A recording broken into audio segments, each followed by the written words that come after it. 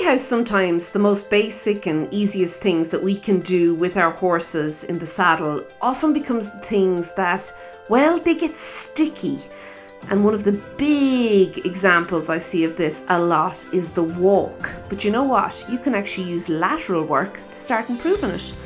Hi there, my name is Lorna Leeson and this is the Daily Strides podcast, the podcast for equestrians all over the world, helping you to get unstuck if you do come across a sticky situation such as the walk for you and your horse. Each and every week we take a different topic to do with horse riding.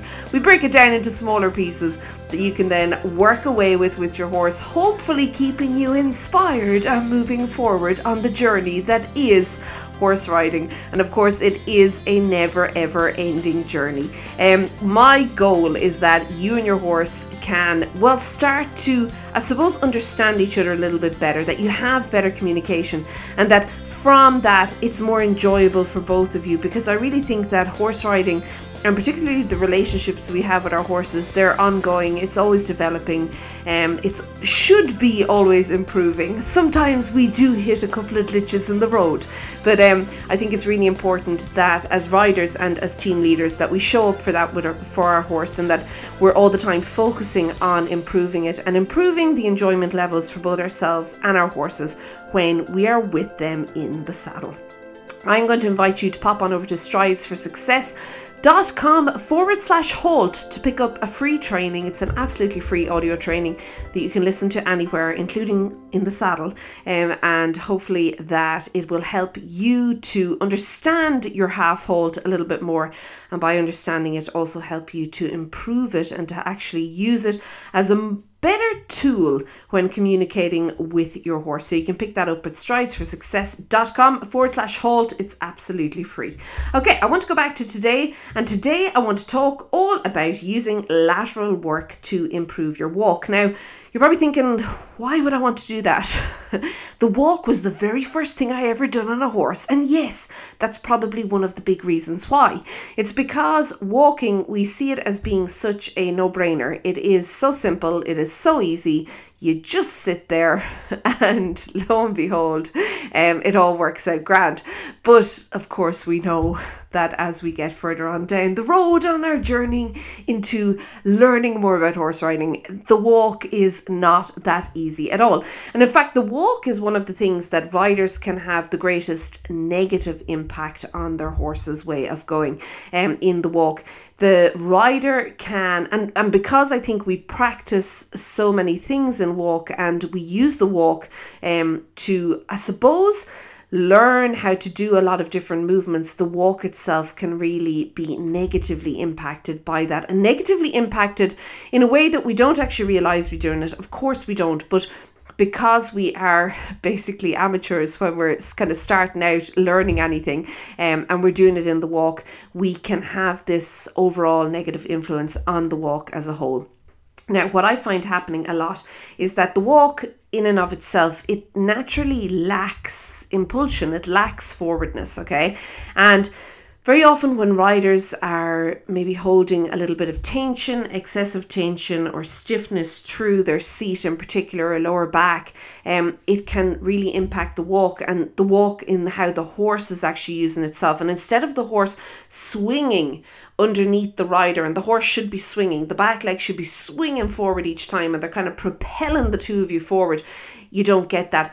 And you get this real kind of pockety, jippity, I don't know, pottery.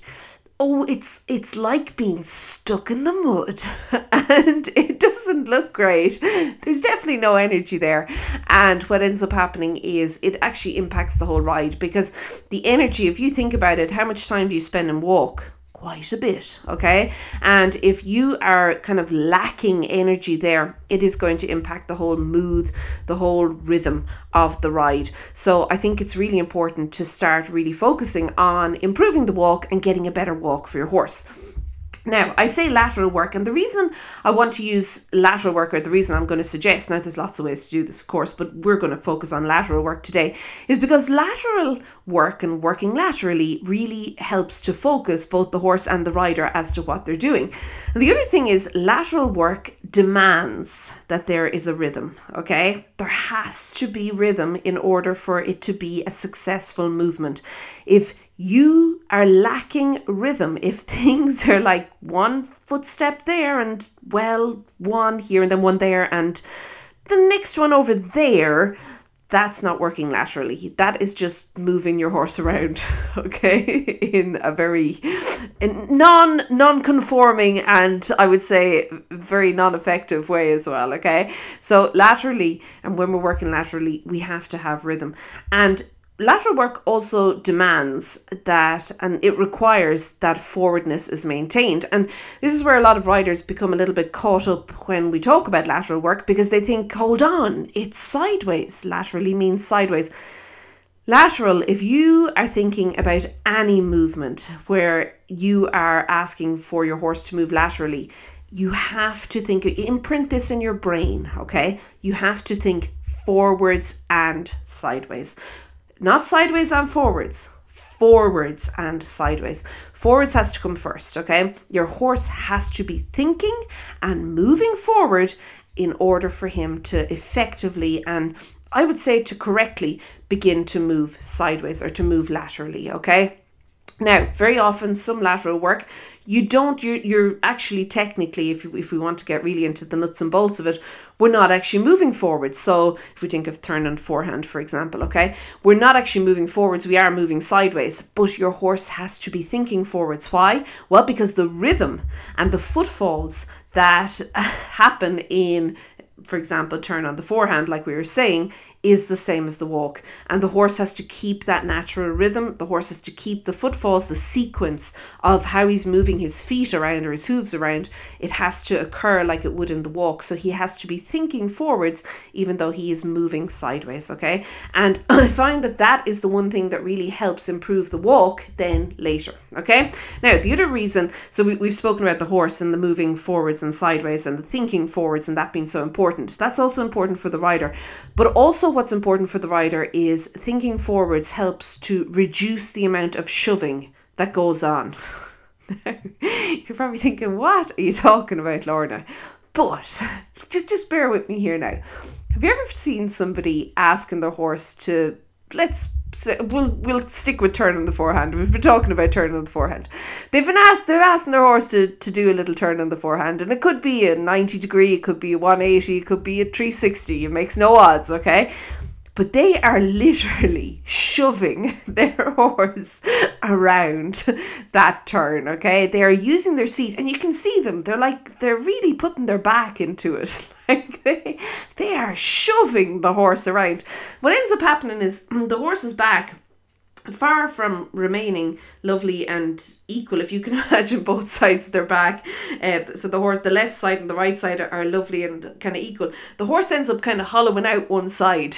It's like, well, hey, you've got a shovel there, lady. Can you please stop digging a hole in my back?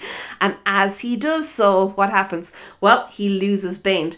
As he loses bend and suppleness, he loses forwardness and he loses the rhythm, okay? The whole thing falls apart.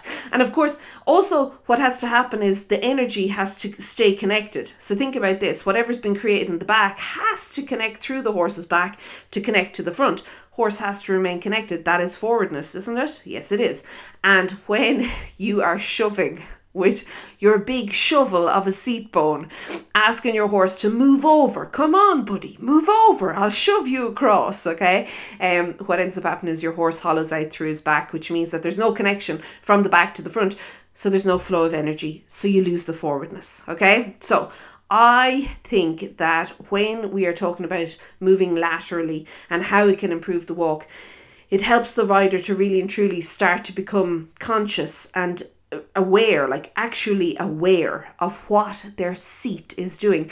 And just taking it back to what I spoke about at the very beginning, it is often this stiffness or this excessive tension in the rider's seat that actually prevents the walk from happening the way it should happen to begin with, okay? The horse doesn't have this lovely freedom of movement because the rider is holding too much through the seat, okay?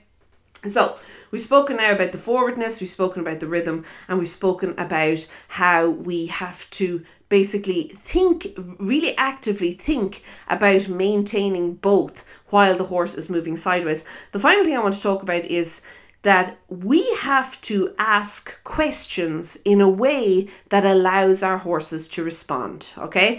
Which means we have to get really aware of the timing. And if we think about walking is, I feel, the best place for riders to start thinking about this whole timing situation, to think about what is moving when or where, I suppose, what is moving where underneath them and when it's moving, okay? And then from there, timing the aids to actually correspond or correlate with that, and that the horse then is in the best possible position to respond to anything. So for example, when your horse's foot is already on the ground and you're asking him to do something with that foot, such as moving sideways or moving over with it, when it's on the ground bearing weight is not the best place to ask that question, is it? No.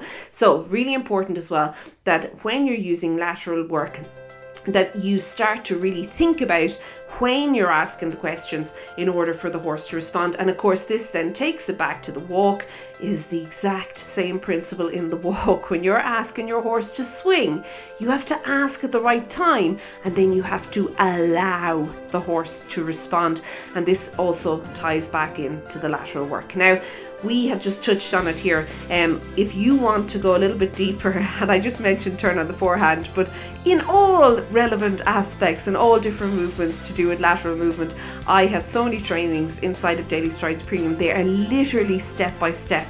They take you through it and they will get you actually moving, not shoving, moving. So moving with your horse, asking the question, allowing your horse to respond, and then the two of you moving together forwards and sideways through lateral movements. But not only that, that's going to improve your walk. They're all inside of Daily Strides Premium. They're all sitting there ready and waiting for you. And if you go over to stridesforsuccess.com/join, you can get all of those. They're really handy. You just pop them onto your phone and you can listen to them either before you get into the saddle, or you can listen to them in the saddle itself. And literally, timing wise, it is exactly what you would be doing when you're riding your horse, that you can start to figure out exactly what to say in order to get the best response from your horse to improve things overall in your riding. So again, you can find all of those over at stridesforsuccess.com/join.